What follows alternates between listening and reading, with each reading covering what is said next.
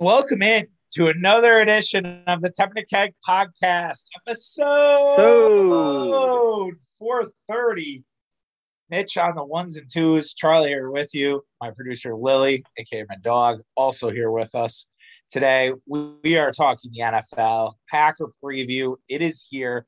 We are covering everything. We're going to talk offense, we're going to talk defense, special teams, players, intangibles, all sorts of things. Will be yet another year where I picked Packers to win the Super Bowl. Then we're going to talk about the Brewers, how bad Summerfest has been handled, and a little bit of Paul Chryst because my co-host said I kind of want to talk some shit about Paul Chryst. So I was like, all right, well, I'm not gonna let hold you back. And speaking of my co-host, Mitch Ross, hanging out on the other side of the Zoom, we're back after a couple week hiatus. What's going on? yeah, just hanging right in there again, getting to the meat and potatoes of the year right now with Yes. September, and we're approaching fat guy weather season, which you and I both enjoy more than Yep. the dog days of summer. And yeah, football's kicking off. Baseball is around hitting the home stretch.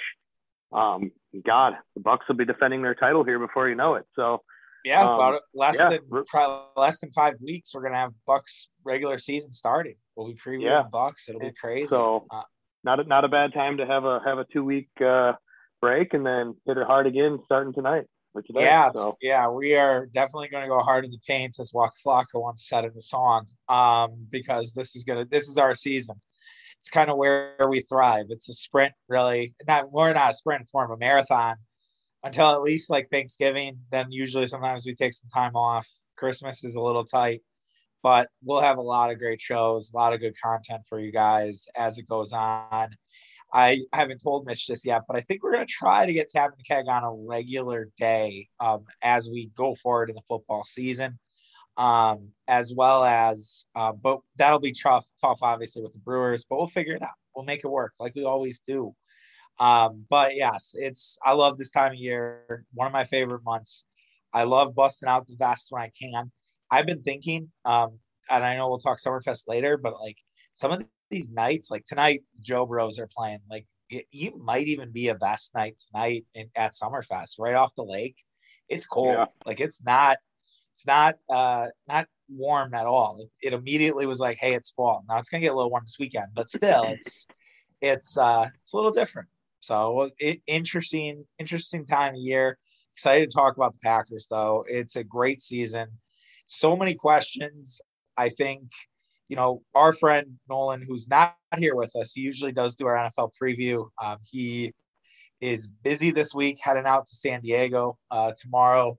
And I think he talked about enjoying the ride. And I saw some other blogger posts about that. And the more and more I think about it, the more and more that to me is the theme of this season. Davante Adams, the news today was there isn't going to be a contract extension. Davante Adams is probably going to go into next season as a free agent. And you look at it and go to Spot Track and you look at that and you say, oh, why?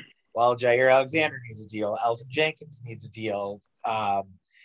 Lazard, MVS, if you want to bring those guys back, they need deals, little lesser versions. I mean, everybody needs to get paid. Adrian Amos, the Smith brothers are going to be up in a year and a half.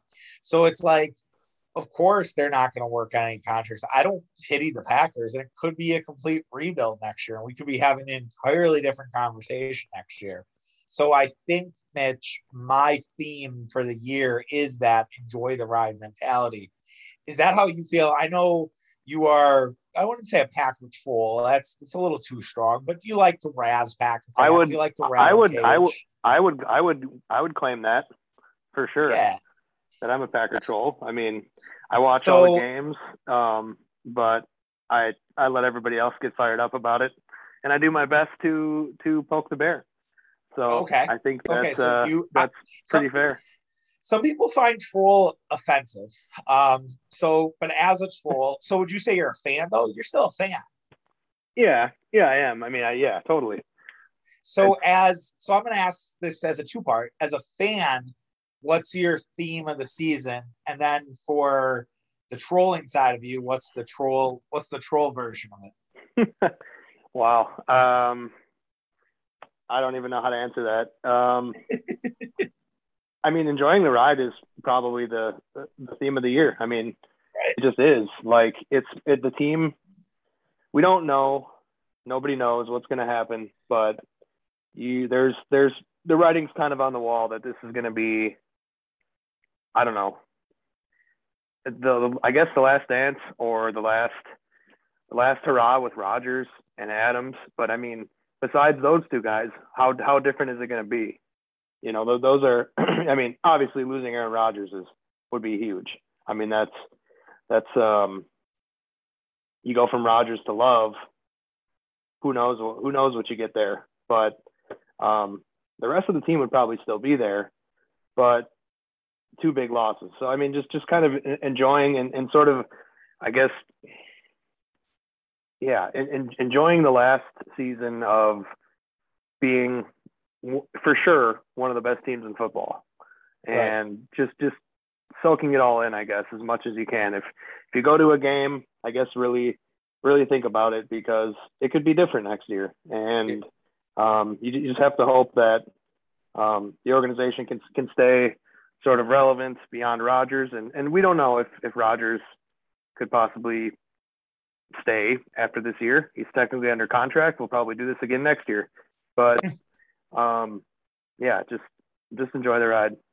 Do you think so? I have a question on that. So I do think there is a small chance Aaron Rodgers comes back, and I have a developing theory. I wouldn't say that it's a full blown theory. I'd say it's in the lab. We're cooking it. Aaron Rodgers made a comment to McAfee yesterday, basically saying, "Yeah, I was a little more involved with the 53-man roster. I was a little more in the loop than I had been in years past." And said things with Brian and him were good, you know, all the, you know, check the boxes, right? But that part I thought was really important. And I wonder if they're telling Aaron, like, hey, look, we're going to give you a little more autonomy, but you have to understand we don't have a lot of money. And if we keep you and we have you as Packer, we're not going to be able to get Davante back. You just have to understand that. Davante is going to get $28 million out in the open market from whoever has money. Yeah. They're going to give him that money. Are you okay with that? If we make you more a part of this sort of brain trust, you have to understand, like, there's going to be business moves that we're going to have to make, because we'd hamstring our franchise if we bring back Davante, who I know is your go-to guy. But we can bring back Lazard and MVS if you're cool with that. Like, do you think there's a possibility there? Do you think I'm crazy? Maybe. I mean, maybe Goody was like, all right, you want more power? Well, we're going to show you, or you want more say? We're going to show you what it's really like. Like, like this is, you know, it's not, I know that, like, especially among players, I'm sure when they are hanging out, smoking a cigar, whatever Rodgers and Bakhtiari do, you know, whatever they, you know, drinking scotch or something, they probably talk about how the salary cap is a myth, which there's probably some truth to that. But at the same time, everything's in moderation, right? Like, you know, you can't bring everybody back. And they probably use that as like a, I don't know, bargaining chip from Goody, maybe, just like, you know, like I said, you want more say, we're going to show you then what we have to deal with. And yeah, Davante is not going to be possible at highest paid receiver money. So just enjoy it while you can, right? You know, there's something to that. I mean, that's fun to talk about, fun to think about. Yeah, it's just, I'm just wondering, like, we'll see how the year progresses, right? Like, but if him and LaFleur are so close, and LaFleur also in that interview said LaFleur came to California, brought him wine, like brought him some scotch, like they hung out, which you don't really hear, like coaches and their star player like broing out together, which is what it sounded like LaFleur and Rodgers did in Malibu, which, like, to be a fly on the wall for that fucking conversation would have been incredible. Yeah. How much do you think you'd pay to you being a troll? Maybe not, but a normal Packer fan, how much do you think they would pay to like get like a 2 hour, like a podcast of the greatest hits of LaFleur and Rodgers talking to each other in Malibu? I mean, probably almost every penny to their name. All the Packer stock they own, just cash in all my Packer stock for that conversation. Yeah, I mean that, especially at that time, like in May or something. I mean, that would have been, to just be in the room. That would be, life savings. Oh, yeah, and I'm sure there are journalists now, that'll do their job, the Big J's, the Bob Domofskis of the world, that are going to try to get that story, try to see like, well, what did you name? And they won't tell anything. They won't give any fucking nugget possible. And Aaron Rodgers also basically called Ty Dunn a liar, which was entertaining, which I talked about yesterday. And so, it looks like he's ready to go for the season. And I don't think we can expect an MVP season out of Aaron Rodgers again. I think you can expect him to be awesome. I think you expect him to have another big year, but I'm not thinking he is the MVP this year. I thought last year was a revenge year for Aaron Rodgers. I still think there is going to be that fire. I think he's going to want to continue to prove people wrong, that I am the guy here until I say I'm the guy here, basically. Is there any part of you that worries maybe Rodgers doesn't have that fire just because of all that's happened, his sort of quote unquote zen, and everything else that's going on with him? A little bit. I mean, I don't know. He's 37 now. Yeah. I mean, he's, getting old. He looks skinny. Like, I mean, I'm not going to go as far to say malnourished, but he looks skinny and he looks old for I feel like the first time. Like, his hair is getting gray. Like, it just, but I mean, I don't know. Like, I know everybody's like, oh, it's his last year, he's going to be so fired up and I can't wait to. And it's like, well, especially after the off season, it's like, well, you don't even really know where he's at. I mean, I'm not going to say he's going to mill in the season or mail it in, but he doesn't seem like the kind of guy that would do that. But how come all of a sudden, all the reports were in the off season that he wanted out, and how are we supposed to totally buy into the fact that he's super motivated? I don't know. It'll be just that, I guess, that narrative. We have 15 years of data there, but he's always had a chip on his shoulder. But I don't know. So there's a chance they could start 1-3. I don't think they will, but they could. And I think if that does happen, there are going to be people that are wondering about Rodgers' motivation. I think that is exactly what you're going to start hearing. Well, he's kind of, to your point, mailing it in. That will be a hot national sports talk topic, because people will be like, does Rodgers really care anymore? Is Rodgers trying to get traded? People, people around the organization, granted it was Dunn, who Rodgers called a liar. I don't know if he's a liar. That's a hard game to play. But Dunn said, basically he mailed in the 2018 season and wanted to get Mike McCarthy fired. There's some truth to that, but I just don't see it. Not with his relationship with Matt LaFleur. If he hated his coach, I could say there is a high probability this might happen. But I don't see it with Matt LaFleur. I think he has too much respect for Matt LaFleur, Luke Getsy, Nathaniel Hackett. They're all around the same age. I think they all have a common respect for each other. There is no way that Rodgers does this. And if they do struggle out the gates, people will talk that shit. That's what the Colin Cowards and Florios of the world do. But at the same time, it's probably not going to be the case. It probably is some bad luck. It probably is, some dumb shit that happened. They're also facing tough opponents early on. So that's not going to surprise me at all.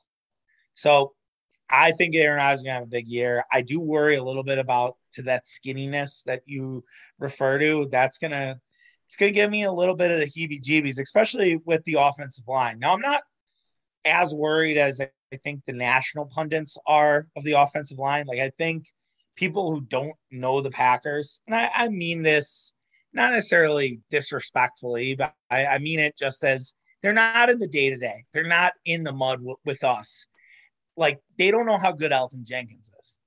And I mean, it's left guard. Like, I don't blame you. But Elton Jenkins, would you say quick, yes, no, one of the most underrated players in football? Probably. Yeah. Yes. So yeah, and he's playing left tackle and he can do it in his sleep. The guy knows how to play left tackle.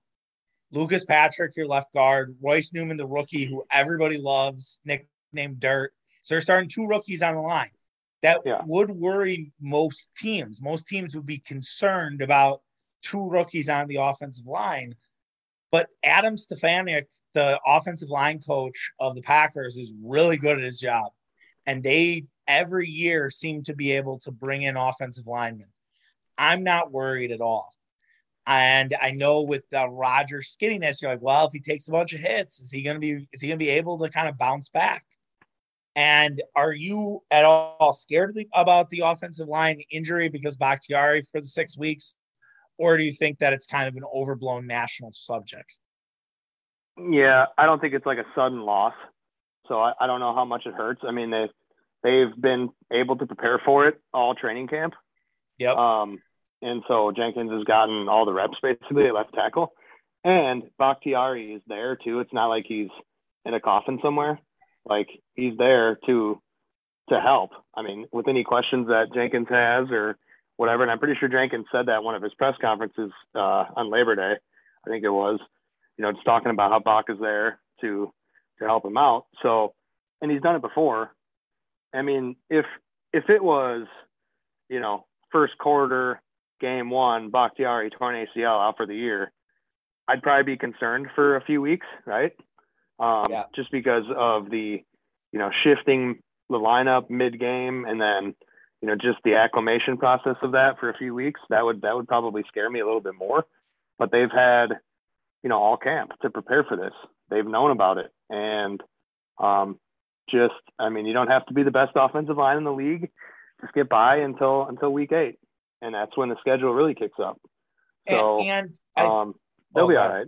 Yeah. And I think that's a great point about like Bakhtiari when his injury happened. Like, to your point, they've prepared all training camp, and like, heaven forbid somebody goes down early in week 1, then it gets a little scary. That's when it gets scary, is like if you lose Jenkins for a couple of weeks and then you got to go with Dennis Kelly. Dennis Kelly's played left tackle, but he's nowhere near as good as Jenkins or Bakhtiari. Well, and that is the big part of the big problem with, I guess, not having Bakhtiari is just the overall depth of the line is challenged that much more.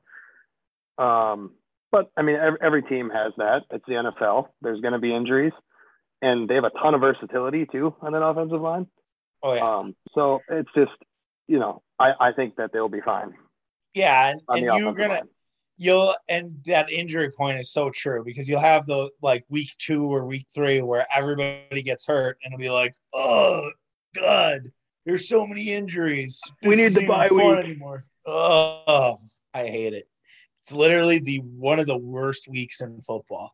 Like, it's so annoying, and it happens every year, and it sucks. It's never fun. But I also think. Do you mean with all the stars getting hurt every year? Yeah. Oh yeah, it happens every year. And it's like, I think week 2 was last year. Like, guys, I think Saquon tears his ACL, and I think there were a few other significant injuries that day. And it's like, first of all, to your point, it's football. Second of all, I think we put these guys on such a pedestal because there's ad deals all over the place. If they're on fucking social media, if they're a popular athlete, whether on Twitter or Instagram, like, that builds their profile, even if they're not that great of a player. It's like, oh, we know him on Twitter. Like, if Randall Cobb, and I don't want Randall Cobb getting hurt, but if Randall Cobb got hurt and he's really well, and that's the other thing, if they're really well liked by the media, they will like throw all the flowers when an injury happens. So you don't want anyone getting hurt. But yeah, it's one of the more annoying things about early NFL. As well as just the overall overreactions. And speaking of overreactions, it's transition. I think if you were to talk about, to wrap up the offense, and you're talking about, either the wide receiver or the running back position. Everybody seems to has overreacted or just really hyped up about MVS's training camp and how good of a training camp it's been for MVS. The hype seems really real, not just like kinda. It seems like it's going to be a thing. And then also Kylan Hill a little bit, where Kylan Hill is like there is a lot of hype there too. But is that just a train? Like I think Kylan Hill is going to have a role, but I just don't know how much of a role it is. So it's really interesting to see both of those. I don't know if wherever you want to go, if Hill or MVS, but I think both have the hype train like fully on board. Well, I think for Kylan Hill, he was a star of preseason, right? Like, but yeah, that's a thing where, I mean, who else was getting the ball?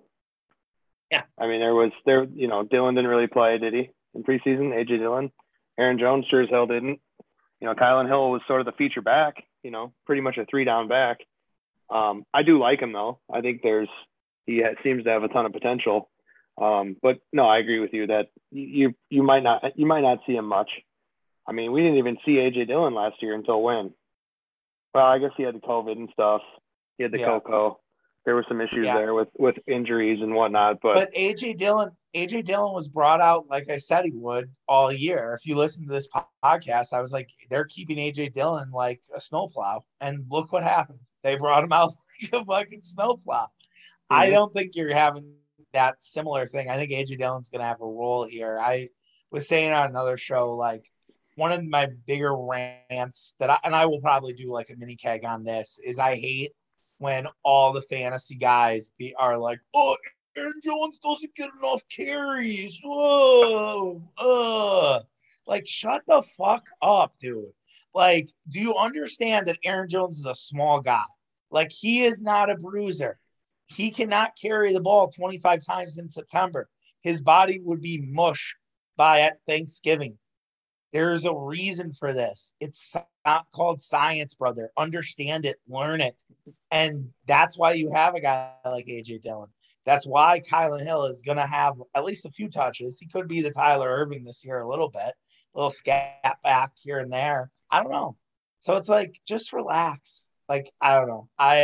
That always drives me crazy. Another like pet peeve of mine when it comes to like NFL Twitter during the season. For sure. MVS, as far as him, I mean, I don't know. He was kind of a Jekyll and Hyde, wasn't he? I mean, the year where and he was just a guy like you look at the stats, right? Where it's like, oh, led the league in yards per catch, was it, or something like that? Yeah. It's like, well, yeah. I mean, the only route he can run is straight down the field. That's the only route that Rodgers had any trust in. I mean, and because it seemed like he would drop a lot of other, he has not fine-tuned the ability to go over the middle like a Davante Adams has, or, find the soft spot in the D. He's just kind of a go deep and catch it, go get it type of guy. So I don't know. I don't have a super negatively strong opinion of MVS just because he is pretty young. What is he, third year now? Yeah. So he's pretty young, and isn't this what kind of when guys take a step? I love that Mitch, you just set me up perfectly. It's like we've done like 429 of these. Yes. And that's what I've been saying to people for a while. Like Davante Adams had some real struggles. People wanted Jeff Janis over Davante Adams. Those tweets are out there, folks. They're probably deleted by now. But there were people that wanted Jeff Janis over Davante Adams. We lived in that world. And then Davante Adams is now a superstar. James Jones, everybody wanted cut. Now, James Jones didn't ascend to where Davante Adams is today, but he still was a fantastic receiver for the Packers. That's kind of what I think you're going to get out of MVS this year. It would not surprise me if MVS is the number 2 guy and Lazard actually takes a step back.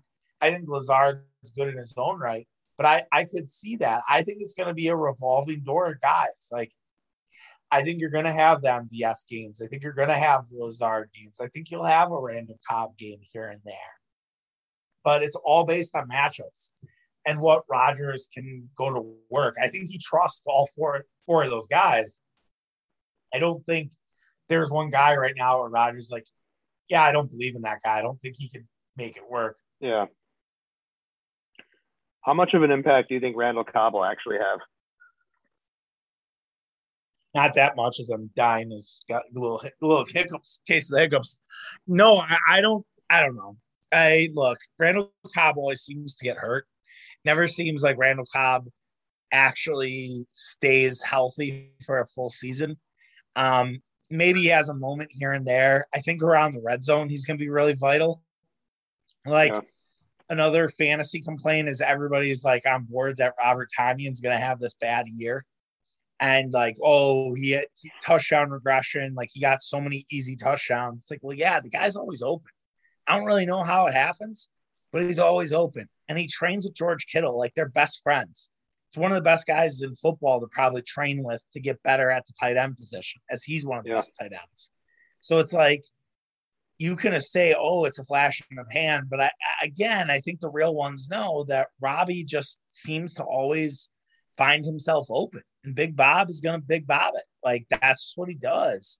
And I think if you're going to say, oh, what could Cobb's impact be? It actually might be negatively affecting Tonyan around the red zone, or it frees him up because there's another guy that teams have to deal with around the 10-yard line, which is going to be a nightmare for a lot of defenses. Yeah. So, Cobby, I don't know. I wouldn't expect a ton, but he'll probably get a handful of touchdowns. Yeah. No doubt. Quickly on the defenses, we've kind of went, and I would say long, but I want to talk a little bit, get a prediction and everything like that. I did a lot of defense yesterday, so I'm not going to spend too much time as I kind of broke everything down. And I really looked at it more at a high level with Joe Barry, and can listen to that. Basically broke down game by game and sort of said, like, it's going to take a while for us to understand what Joe Barry's defense is. It's almost all the same guys. I'm very excited for another year of Kenny Clark. I think the big question mark for a lot of people is, will the Rashawn Gary breakout happen? We're going to talk about hype trains. Like, is this going to be the Rashawn Gary year? Is Rashawn Gary going to overtake snaps from one of the Smith brothers? Is that a thing that we can expect? Are they going to be okay in middle linebacker? Is Devondre Campbell and Chris Barnes enough? I think those are a couple of the early questions about that front seven for the Green Bay Packers. Yeah, the depth on the D line to me is probably the biggest question. Yeah, for the defense.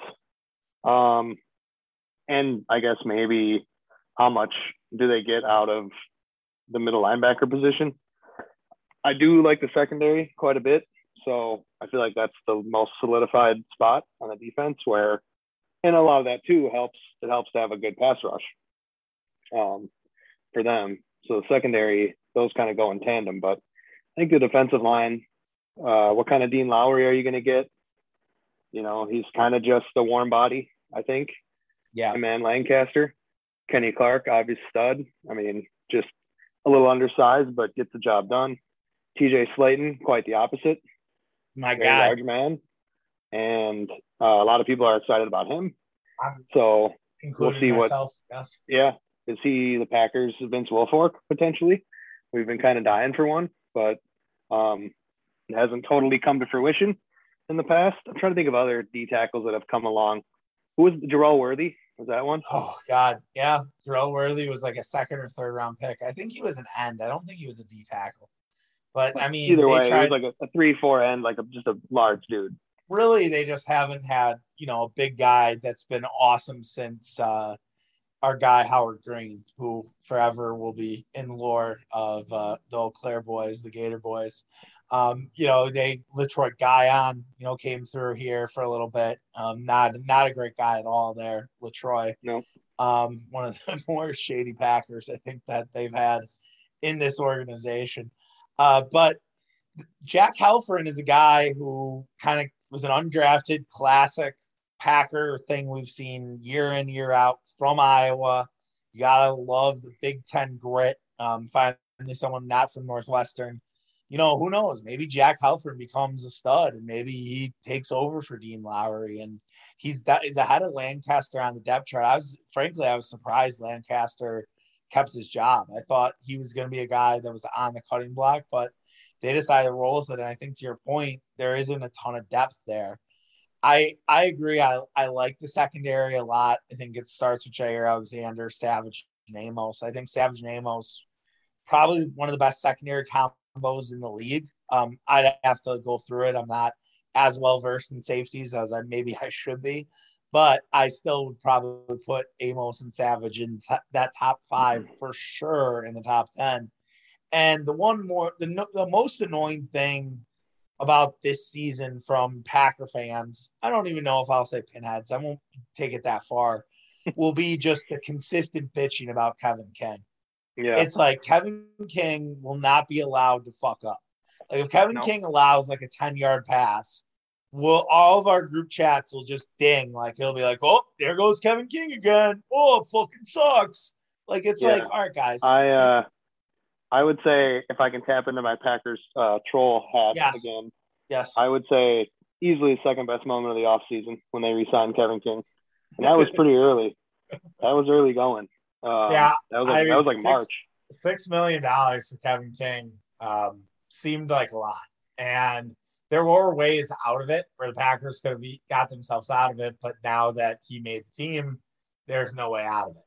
So I will be annoyed about the Kevin King stuff just because, like, look, if he fucks up and he plays bad, all right, cool, whatever. But I'll still contend that as bad as Kevin King was in that Tampa game, Packers didn't capitalize on 3 Tom Brady interceptions. You got to capitalize on those. You can't just let those hang out. You know what I mean? So it's hard for me to be like full throat, like Kevin King's the reason we weren't in the Super Bowl. No, we couldn't stop their pass rush, and Aaron Rodgers didn't capitalize. Well, and nobody could. Yeah, no one could. Right? It was the reason they won the fucking Super Bowl. So it's just one of those things where I know Kevin King's is good, not great. I wish he was a little bigger so he could basically be Al Harris, because I think he could actually be Al Harris if he wanted to add weight. But I don't think Kevin King does. Like, I think that's the other thing. I think people look at Kevin King and they don't think he gives a shit. Like, I think that's a perception. I'm not saying that's who Kevin King is, but I think there is a general consensus that Kevin King doesn't care. And I think that pisses off a lot of fans. Yeah. Well, I mean, sometimes athletes get that rap when things don't go well. Oh, yeah. I mean, look at the 2014 Brewers, I think it was, and their collapse. I mean, everybody thought they didn't care. It's like, what? These guys, they come to a baseball park for 12 hours a day, every day of the week. They care. So obviously I don't like that argument at all. No. I'm not saying it's my argument. I'm just saying I know. It's that's Pinhead 101 right there. Oh, big time. Absolutely. Zadarius Smith's kind of hurt, huh? Yeah, so Zadarius Smith, that's an issue. Limited, but I mean, he had the tweet that said week 1. It seems like he's going to be back for week 1. I don't think you have that tweet if you're not going to play. Been a lot of weirdness with Zadarius Smith. He wished himself a happy birthday today on Instagram. That was weird. I'm not gonna lie. That was him. I thought that was his post, and then the way it was worded, I thought it was like from the Packers. But that was actually him. I'm gonna look this up. I'll pull up the IG. You might be right. All right, here we go. I mean, there's just been a lot of weird shit. Okay, so he had a picture and said, "Happy 29th birthday, Big Z." Yep. So he wished himself a happy birthday. Little bit of red flags going off.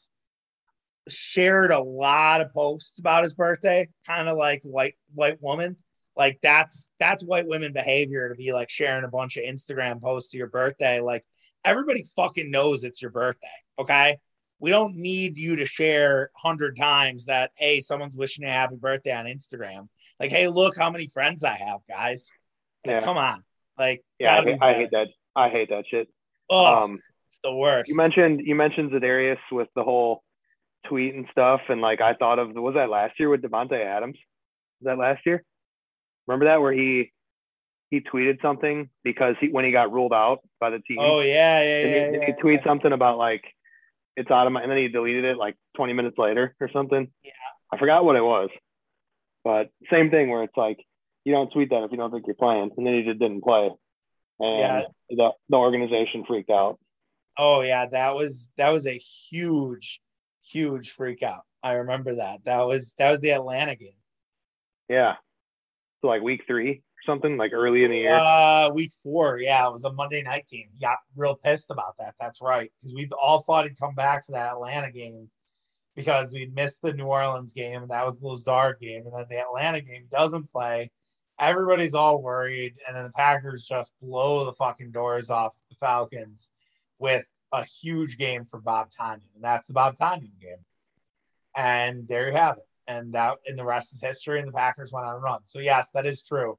I think with the iciness between the organization and Za'Darius Smith, probably just want to give Za'Darius Smith what he wants. We don't really need him to be a malcontent. I just would probably prefer that. So let's just play him, Dr. Pat. Like, just get him going. Like we can have Za'Darius Smith back. So but yeah, you're right. That's probably your only injury concern. Besides, I mean, obviously Bakhtiari, but besides that, it'll be also, as I've said, it's going to be annoying. The broadcasts are going to be really annoying for the first 4 weeks because all different networks, all 4 weeks. So it's just rehashing oh, everything. It's going to God. be like, it's going to be probably way worse, but it's like when the Bucks are on ESPN and you get the Giannis backstory every fucking game. It's like everyone knows by now. Like, Yeah. everyone knows. Or like, did you watch the Florida State Notre Dame game on Sunday? I caught the end. So, like, how many times did Joe Tessitore say catastrophic injury for Mackenzie Milton? It's like, dude, we fucking get it. Like, he really fucked up his leg. It wasn't great. He nearly got it amputated. But we understand it was a catastrophic injury. And they couldn't stop showing their parents. Like, I get it. Like, that's producers. Like, you drive it up, and the ratings were great for the game. So obviously it worked. But still, like, at some point you just kind of need to tone it down. I think showing the parents is one thing. Testor keeps calling it a catastrophic injury, kept calling it a catastrophic injury, just is not good broadcast in my opinion. I think he's pretty good for college football, Yes. Tessitore. Oh, perfect. But he is. I mean, I guess there is such a thing as too excited. He probably is Oh it. yeah. Oh yeah. You get excited. I mean, the running joke I think on Simmons pod is Boston Scott for a 5-yard carry. And like he's coming his pants after just like a 5-yard run from some random ass running back. Like he didn't work for the NFL. And then what's hilarious is Steve Levy, who's kind of been at ESPN forever, gets the job, and Steve Levy couldn't be more boring. Like Yeah. Steve Levy could see the most exciting game ever. It could be 50-49 and back and forth the entire game, and Steve Levy would still call it like he was reading bingo in an old folks home. Steve Levy is not a play-by-play guy. I mean, no, he stinks. He's bad at it, and he just doesn't believe it. And because the guy has sucked the dick of the corporate ladder, he's been able to get this job. So good for him. I mean, I'm not hating. It's life, right? He's just not. You're right though. He's not a play-by-play guy. There's just something. I thought that when he did college football too. I was like, what the hell is Steve Levy doing college football? He's an awesome like highlight anchor. Oh, perfect. Just not a play-by-play guy. I mean, no. If they won't do it because it would hurt their college football brand, but just do Fowler and Herbstreit. Like Fowler and Herbstreit are perfect. Like it's, or go snag Joel Klatt from Fox. Like I don't think Gus Johnson, but go get Joel Klatt. Like Joel Klatt. Dude, Fox's college football coverage is probably better than ESPN. A lot of people say that, and I don't disagree with it. I love Lee Corso. My wife loves Lee Corso as well. Like I will always have a soft spot in my heart for Lee Corso. But yeah, when you're talking about analysis and actually getting into the nitty gritty of it, it's definitely more on the Big Noon Saturday stuff with Fox. Yeah, like They Joe built Klatt's it. awesome. Yeah. Brady Quinn's really good. Yeah. Jinx. Reggie Bush, pretty solid. Leinart. Yeah. I mean, I like Leinart. I'm always a Matt Leinart guy. I will forever be a Matt Leinart guy. Yeah. Well, lastly, before we do predictions, and we'll get back on the Packers in a second here, but I need to ask, are you happy for Chip Kelly as a pseudo Oregon fan? I just think Chip's kind of a douche. Oh, I didn't expect that. You think he's a douche? I like Chip Kelly. I was happy with Chip Kelly. I mean, the way he handled Philadelphia, the Eagles, like that was so just off-putting. I don't know, irresponsible. Yeah, I hear you. I mean, I just didn't like that. Like I don't know. I feel like he's just one of those. He's a college coach. I mean, he is through and through. It's just another guy in a long line of guys that make the jump to the NFL. They make a power play for player personnel control, and they fuck themselves in the process. And it's everybody else's fault. You know, Bill O'Brien, Chip Kelly, Nick Saban. There's got to be others. Yeah. No, Spurrier. Basketball, I know. Spurrier's another one. Pete Carroll, you know, obviously figured it out, but for a while, Pete Carroll had that issue. And then, you know, now he's been fine, but he kind of went through. And Pete Carroll's kind of a scumbag too. People forget. Yeah. I mean, I don't mind Pete Carroll. I think he's a good dude, and he lets guys express themselves, which is part of the issue with the Seahawks right now.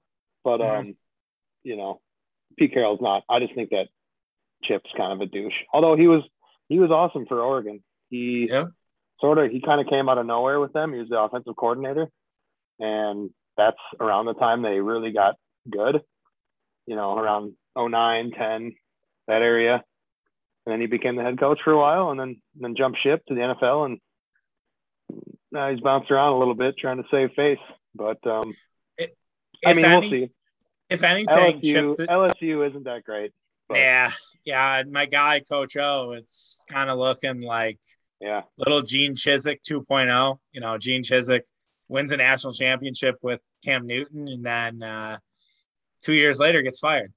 So I don't know. I hope that doesn't happen. Or Les Miles. Yeah, a little national championship. Next thing you know, you're getting fired by Kansas for not winning the game.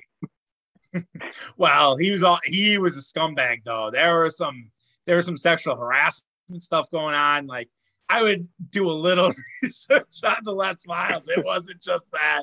Les got himself. His hand was in the cookie jar. Let's just say.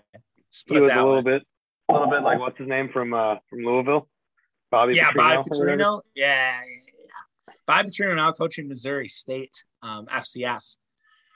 Anyways, so the Packers, as we completely got off tangent, which is fine. Schedule-wise, I look at the schedule. I have them at about 13-4.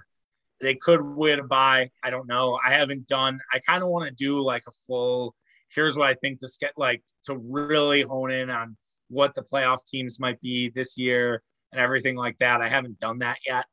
But I still think even though the schedule looks hard on paper, I'm not that concerned about it. I know there are games where I'd say quote unquote schedule losses, maybe San Francisco week 3, definitely the Chiefs, whatever week that is, week 8.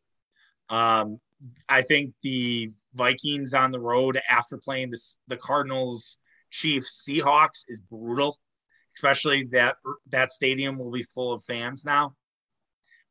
So I don't know. I have it at 13-4. I think it's good enough to either be the 1 or the 2 seed, and they're going to contend again for a Super Bowl. And I think the commentary about Adams today about this is the hungriest team he's ever been a part of, a lot of the kind of we're dogs sort of PJ Tucker vibes I got from that comment from Adams. I think they want this, and I think you can't put a price tag on that. And then I'll let you get in a second, but I wanted to add this as my kind of parting shot is so many people are like, on Tampa Bay. Like they just think Tampa Bay is going to repeat. They think Brady full year. Everybody is sold in on Tampa Bay. And I thought it was really interesting that Greg Olson was on Dave Portnoy shows of all things to get like, to me, like the theme of the year for the Buccaneers.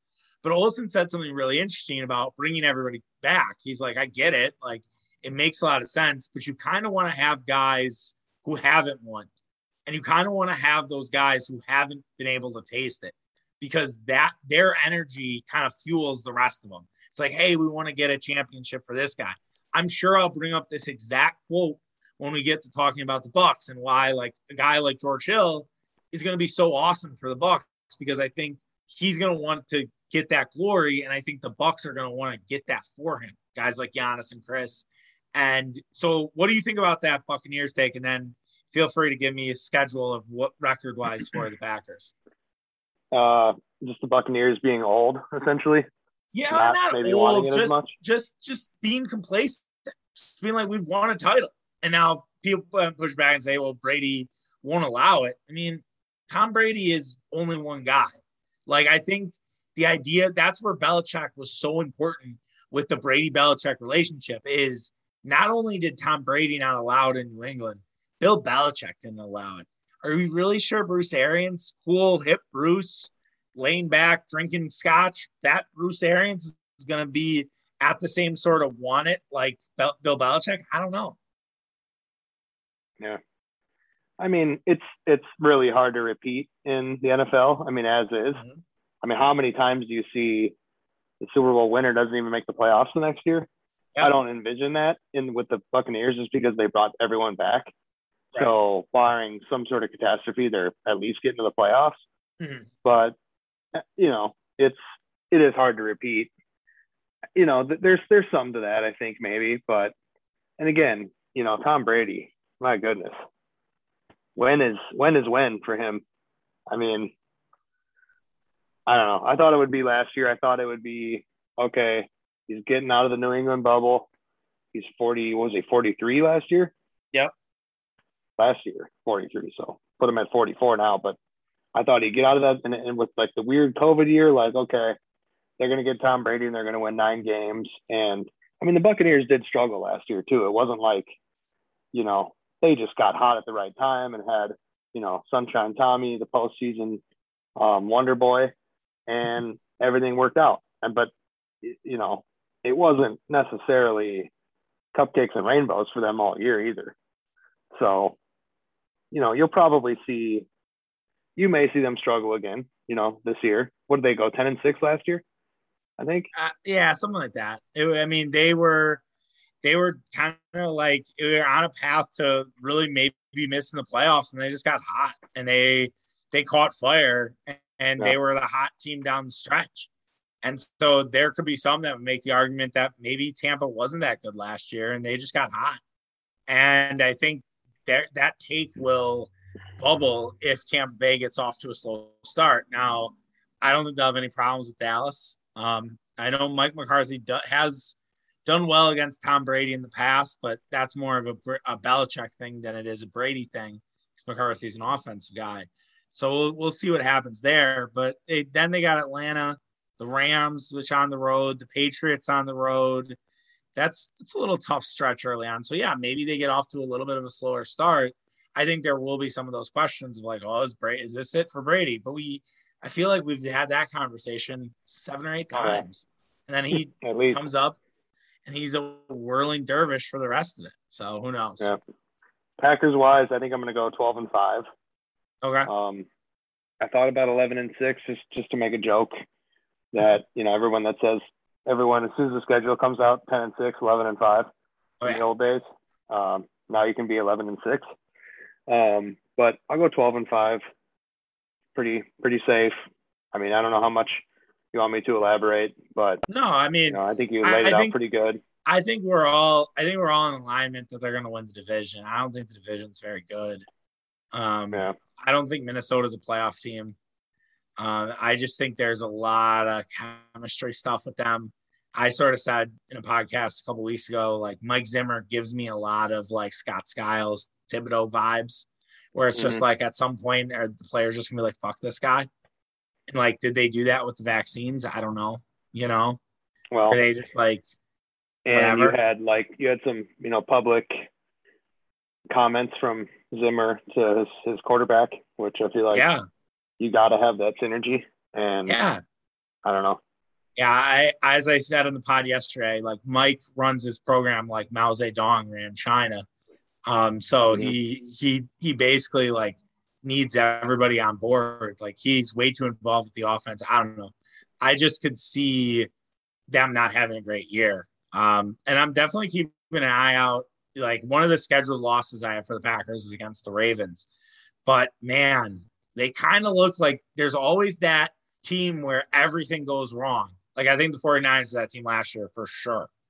Oh Like yeah. the Ravens are starting to get that vibe early on where like nothing like I really actually like Vegas this week. I actually think Vegas is gonna win that game. I really like Vegas. And be curious. I think that's a game where right now it looks daunting. You're going to Baltimore in December. It's a tough place to play. The Ravens are always good at home. But maybe by December, maybe Lamar Jackson's out. Maybe they're down to like their sixth running back. Maybe they have a bunch of defenders out. Like, and it's kind of a cakewalk. That happens with schedules all the time, where injuries happen that we don't expect. I Yeah. guess my only hope is we get the Chiefs and Packers full strength in Week 8 because it would be a fucking shame if Rodgers or Mahomes was missing this after the NFL basically bent backwards to make sure that this matchup happened this year with the extra game. Yeah. Week 9. That is actually Week 9, November sorry. 7th. Yes. So yeah, no, that would obviously be a blow to the NFL's product for Oh sure, yeah. which I definitely would hate to see. Not a night game either. Shocking. A 325 325 one. might as well be in November. Yeah, no shit. Yeah, there's not a lot of noon starts there. So if you're a fan of the noon start, this is not the schedule for you. You got to hope for some flexes and things like that because there is a lot of late afternoons. You got to hope that the Bears are awful by week 14. Yeah, but man, even if they are awful, like, don't you think Justin Packers Fields Bears is playing? Yeah, Packers Bears always plays, man. does they love that. Oh yeah. Or like the Rams just have become that team that just the Rams are 3-10 at that point or 2-10. Oh, that would be shocking. I think that would you talk about like massive surprises. Like Stafford has a back injury and then just all goes to shit. I don't know if McVay they're another team who's the chips are like all in on that team for the next 2 years. So I don't know. It'll be interesting. A lot of Rams hype as the season goes. I feel like a lot of people Buccaneers. I have the Packers in the Super Bowl, by the way, Mitch. If you weren't curious, I think it's going to be a Packers Bills Super Bowl. That's what I'm saying. Wow. Yep. That would be a lot of fun. Oh, I was it would kind be of hoping amazing. for that last year. It would be amazing. And the Packers would be the fucking bad guys, which doesn't happen often. Like everybody would be rooting for the Bills. No one would be rooting for the Packers besides us. I think I said that last year when we said the possibility of a Packer Bills Super Bowl. Like nobody would be on the Packers side. Not a soul. Everyone would be on the Bills. Yeah. Man, I don't even know. The AFC, man, obviously the Chiefs or the Bills. But there's nobody else that, it'd be fun to take the Browns, but man, do you really see that happening? There is something, man, that you just they're good, think though. like They are when good. they're good, but like will the Browns it again? Like is the Browns just gonna they have the Buck aren't if you had to say what NFL team is the Bucks, it's the Browns, right? It's probably the Bills. Ooh, okay.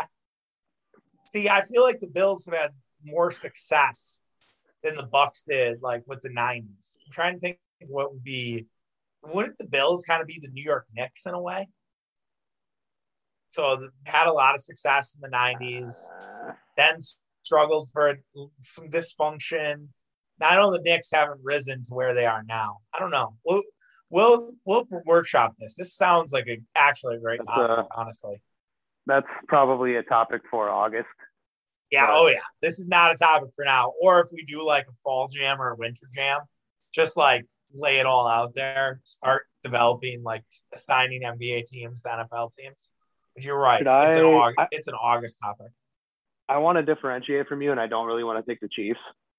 Yeah. Just because that's probably what's going to happen, and it's just not fun. I don't want to be national media like. No, Zag. That's what Russillo talks about this all the time. Like he that's how he ended up taking the Raptors in like 2019. To me, in the AFC, it's like Chiefs are probably in a tier on their own. Bills right below them. Then I go probably like Browns, Titans, and maybe Ravens and another tier. I don't know. Steelers. I mean, those two teams are kind of a lot of question marks. Mm-hmm. I like the Titans a lot too.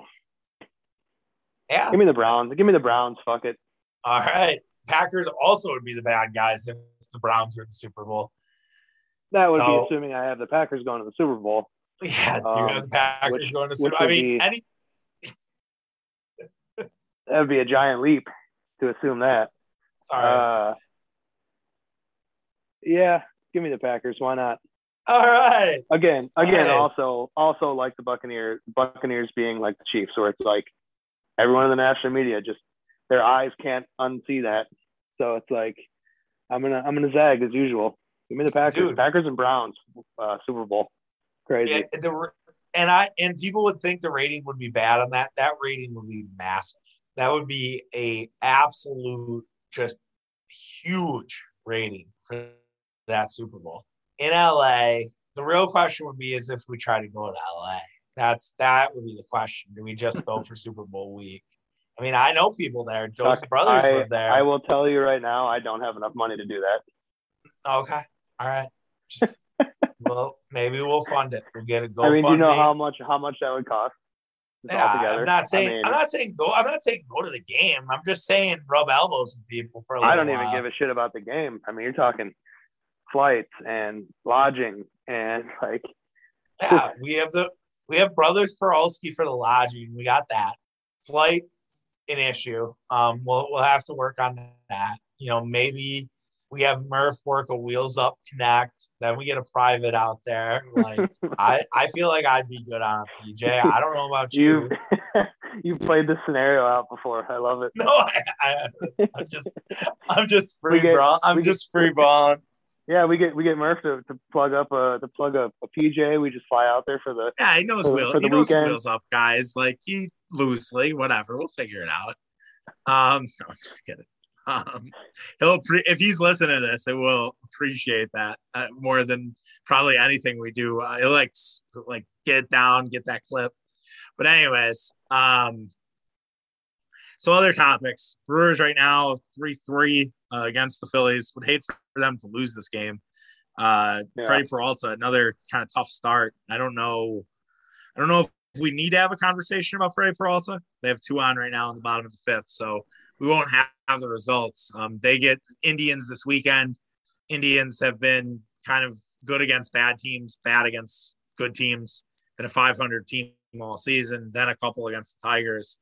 I think right now you're just basically hoping nobody gets hurt and just see a lot of good things heading into the postseason. And some of the guys who are hurt, your Tyrone Taylors, your Manny Piñas of the world, come back and kind of get ready, get some swings before the postseason starts. Yeah.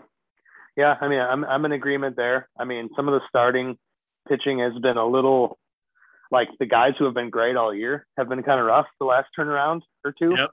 Whereas like the Hausers and Lauers have had like some of their best starts of their career. Who, you know, that's not necessarily guys you trust a ton, but I agree totally. Just get everybody healthy. Willy Adames also hurt. Avi Garcia is also nicked up. I mean, it's hard to tell with, I guess, baseball in general right now, just the way things are, pro sports in general with the load management. And it's hard to really tell, like, it seemed like for a while there with the Brewers, like everybody was leaving a game with like general knee soreness or like something like that. Like, and then they'd be back in the lineup the next day.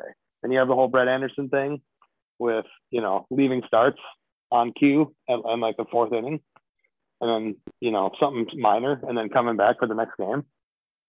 It's hard to tell, I guess, but I think those guys do have some legitimate injuries, and yeah, just look for good signs, and hopefully, you know, everybody gets back gets their legs under them again, I guess, for the last 3 weeks of the season. Yeah. And Brett Andrews kind of got Wallach hip there, like with how good Lauer and Hauser have been. Yeah. Like you kind of are like, all right, Brett, are you going to get left off the postseason roster? Or are you going to get like, and then you have Aaron Ashby who's pitching tonight again. And I think Aaron Ashby is going to kind of be the Burns of 2018, where he'll pitch 2 or 3 innings and give the Brewers some real depth. Yeah. Like, I think what I've learned from this last week and a half is just how deep this team is and how it can be a different guy every night. And we've known that for the season, but it's a little different once you get closer to the postseason, because you're like, all right, like what's to say Danny Double Cheese can't have a huge home run just coming off the bench in a tight ball game in the playoffs, you know? Yeah, I mean, they have some decisions to make for sure. Oh yeah. I don't think at this point Brett Anderson would be on my postseason roster for the first round, just with the emergence of Lauer and I guess Lauer in particular. I mean, Hauser I was always probably going to have on the postseason roster. I kind of like the idea of having Lauer be the 4th starter with Hauser to piggyback. Yep. I like that a lot. But who knows though, because with Freddie Peralta, they've kind of he's had a quick trigger with Peralta basically since the All-Star break, right? Yeah. So maybe they're, you know, and they did again on Wednesday night, but Peralta also had like 90 pitches in the 4th inning, but it's kind of, maybe they're setting him up to be kind of, I don't know. And Peralta's been so good this year that you don't really want to sell him short, but it just seems like they're almost kind of setting him up to not necessarily be a 7 or 8 inning pitcher.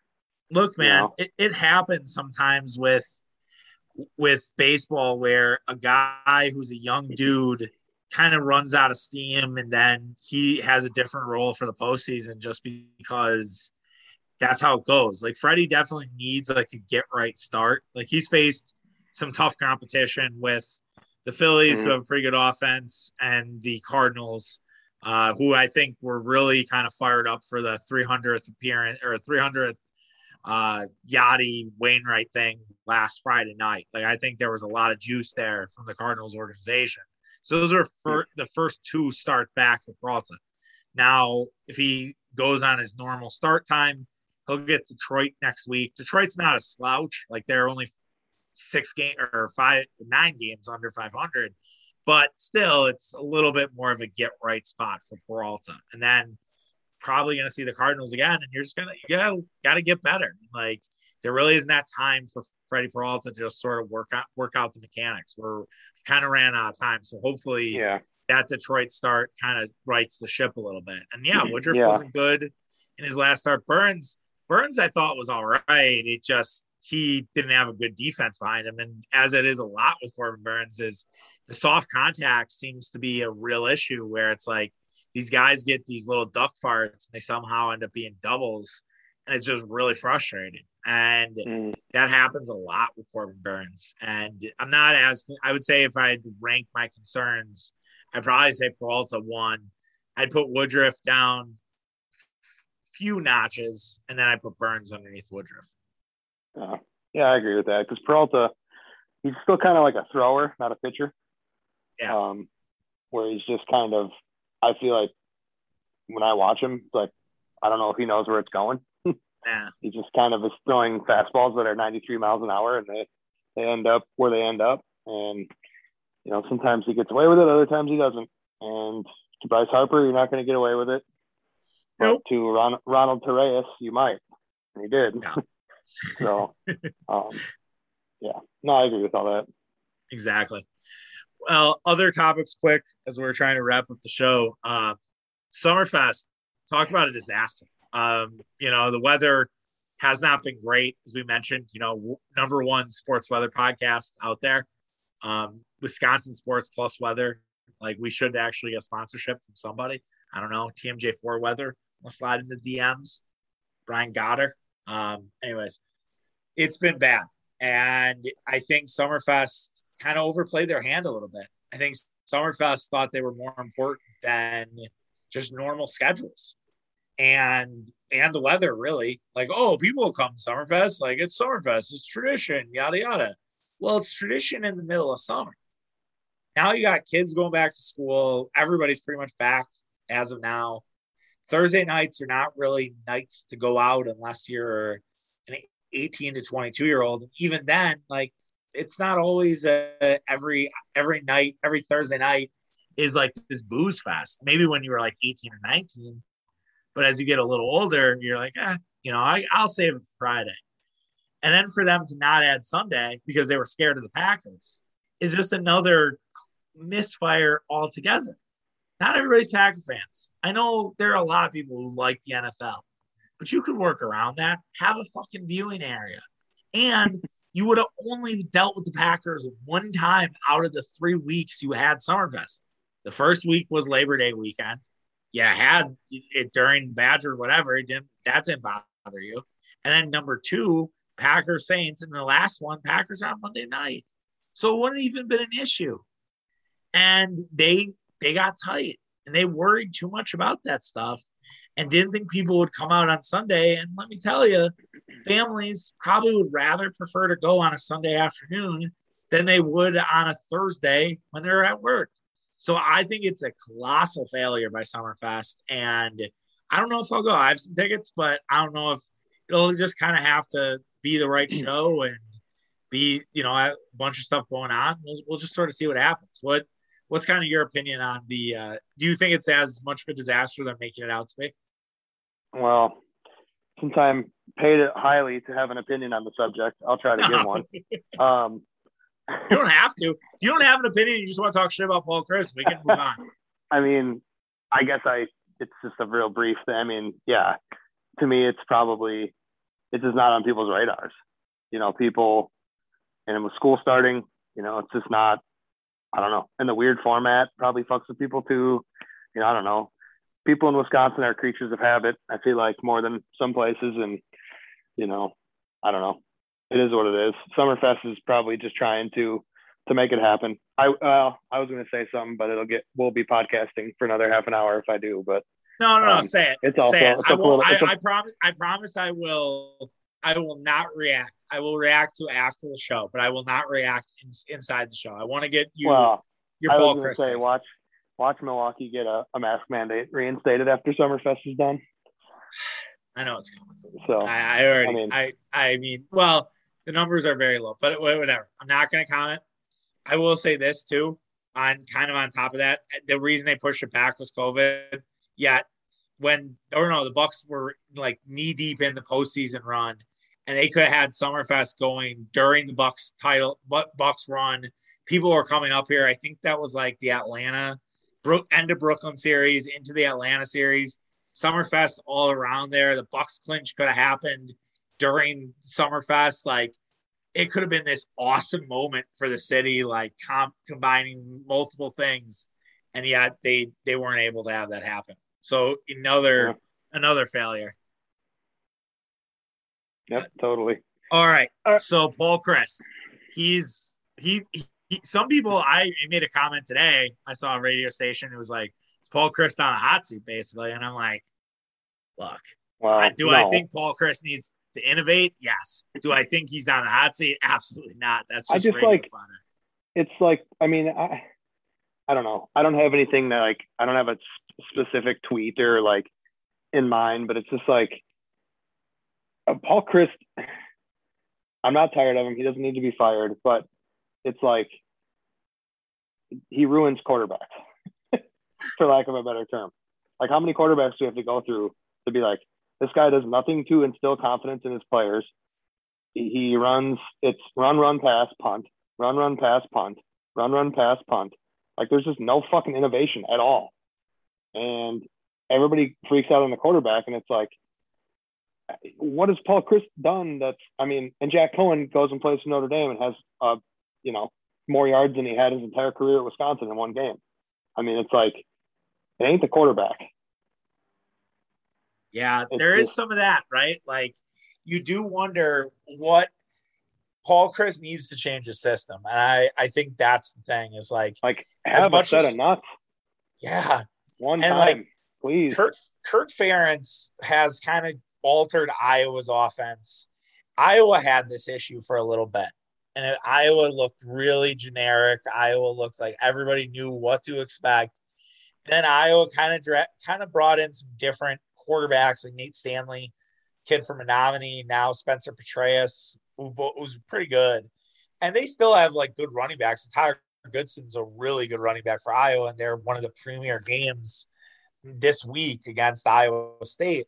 But just watch Iowa, and they do it a little differently than Wisconsin. And I think that's what Badgers need to get to. I think they need to blend in some of that new school, throw the ball downfield a little bit. Like there's no deep passes. Like what was Mertz's deepest throw that he made? I don't know. I don't remember any.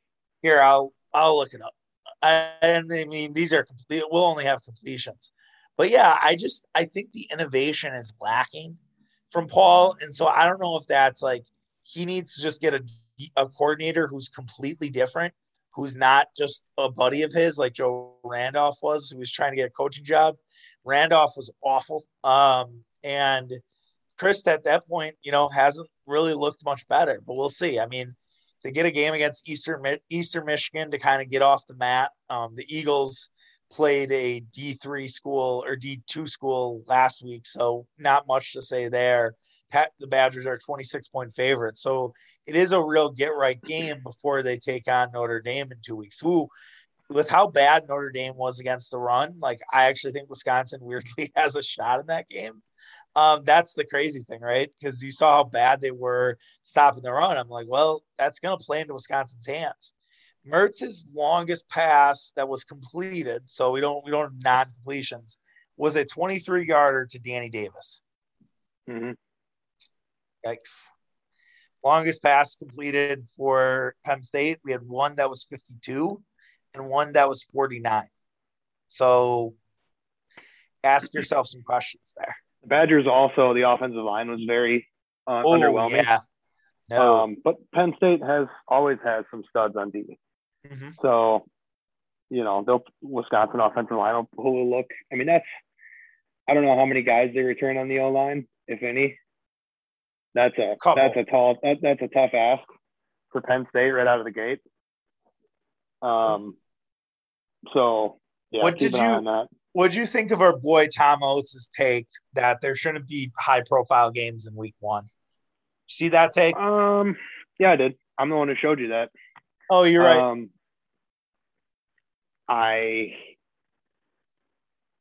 Everybody else does it. It's hard to, I don't know if that was his exact take, but basically. His take was, this is why you don't have conference games right away, which that was his point, essentially, was that's why you don't have big games. But, I mean, you can't schedule cupcakes all the time. And I don't know. Why did the Big Ten do that? Just to get conference games in case of COVID or something? No, I think they kind of. Oh, it's probably Fox. It's TV, it's attention. They're kind of doing it more and more. I think they're going to be another year where the Badgers, I think, start the year against Illinois. Last year they were supposed to start against Indiana. If you remember, it was a Friday night before COVID shut it down. I can pull up Wisconsin's upcoming schedule because they're going to do this again. This isn't the only time, and that goes against Oates' point. Is this was one of the best rated college football weekends of the year. I think we're going to have Ohio State Notre Dame next year to open up the season. Like, this isn't going away. The NFL and college have realized that getting week one, there's a ton of good NFL week one games. Like, it's crazy how many good games there are on Sunday. And I think that's all by design. They're just trying to build that excitement. Yeah, next year they play Illinois to open up the year at home, Camp Randall, Bielema back in there. And then the year following, 2023, they're back to a schedule where they start out against Buffalo, Washington State, Georgia Southern, and then the first Big Ten game is not till week 4 against Rutgers. And the following year, same thing. And that's the year when Alabama comes to Madison in the middle of September in 2024, which definitely one to circle. I think for all of us. Well, hopefully I'm still alive. Oh, Mitch, come on! 3 years from now. Yeah, you will be. You'll be thriving. That year, the Badgers have to play Alabama, is to be at Michigan, at Ohio State, and Penn State, and at Iowa. Jesus Christ. Well, they might want to fire Paul Chryst before that happens. Yeah, you're probably going to want to have an offense that at least is in the new ages and not still in the dark ages. But right, we'll see. We'll see if Brother Doze gets mad at me for this this conversation. He might. Big Paul Chryst guy. So we'll see. I'll deal with the shrapnel if I need to. But we've talked long enough. We will be back next week. We will talk Packers Saints. We'll talk about Jacksonville. Great call by the NFL getting that game. Jacksonville Hurricanes going to touch down there, tropical storm on Thursday. So it'll be all clear for the game. But just, again, genius work by everybody. I'm glad we're so far in the Saints' fucking head that we had to do it in Jacksonville, not Arizona, where it made the most sense. But that's here nor there. I'll let it go. And, we'll talk about that. We'll probably talk a little more about the Brewers. Hopefully win tonight and win this weekend. And then who knows what else. Maybe Badgers blow it against Eastern Michigan. Then that's a whole other topic, which will be really fun. But we won't go there. I doubt that will be the case. Any last words for the people, Mitch? Go Packers. Go Pack. Boy, you Pack. Boy, can't wait for the Overreaction Monday takes. They're always the best. All right. Take care of yourself. Have a great weekend. We'll be back tomorrow. Should I bet my team on the Daily Tap? We'll break down the lines for both the Badgers and Eastern Michigan, as well as Green Bay and New Orleans. Give me a Jameis Winston interception prop, please. All right. See you guys later. Have a good one. Bye. Peace.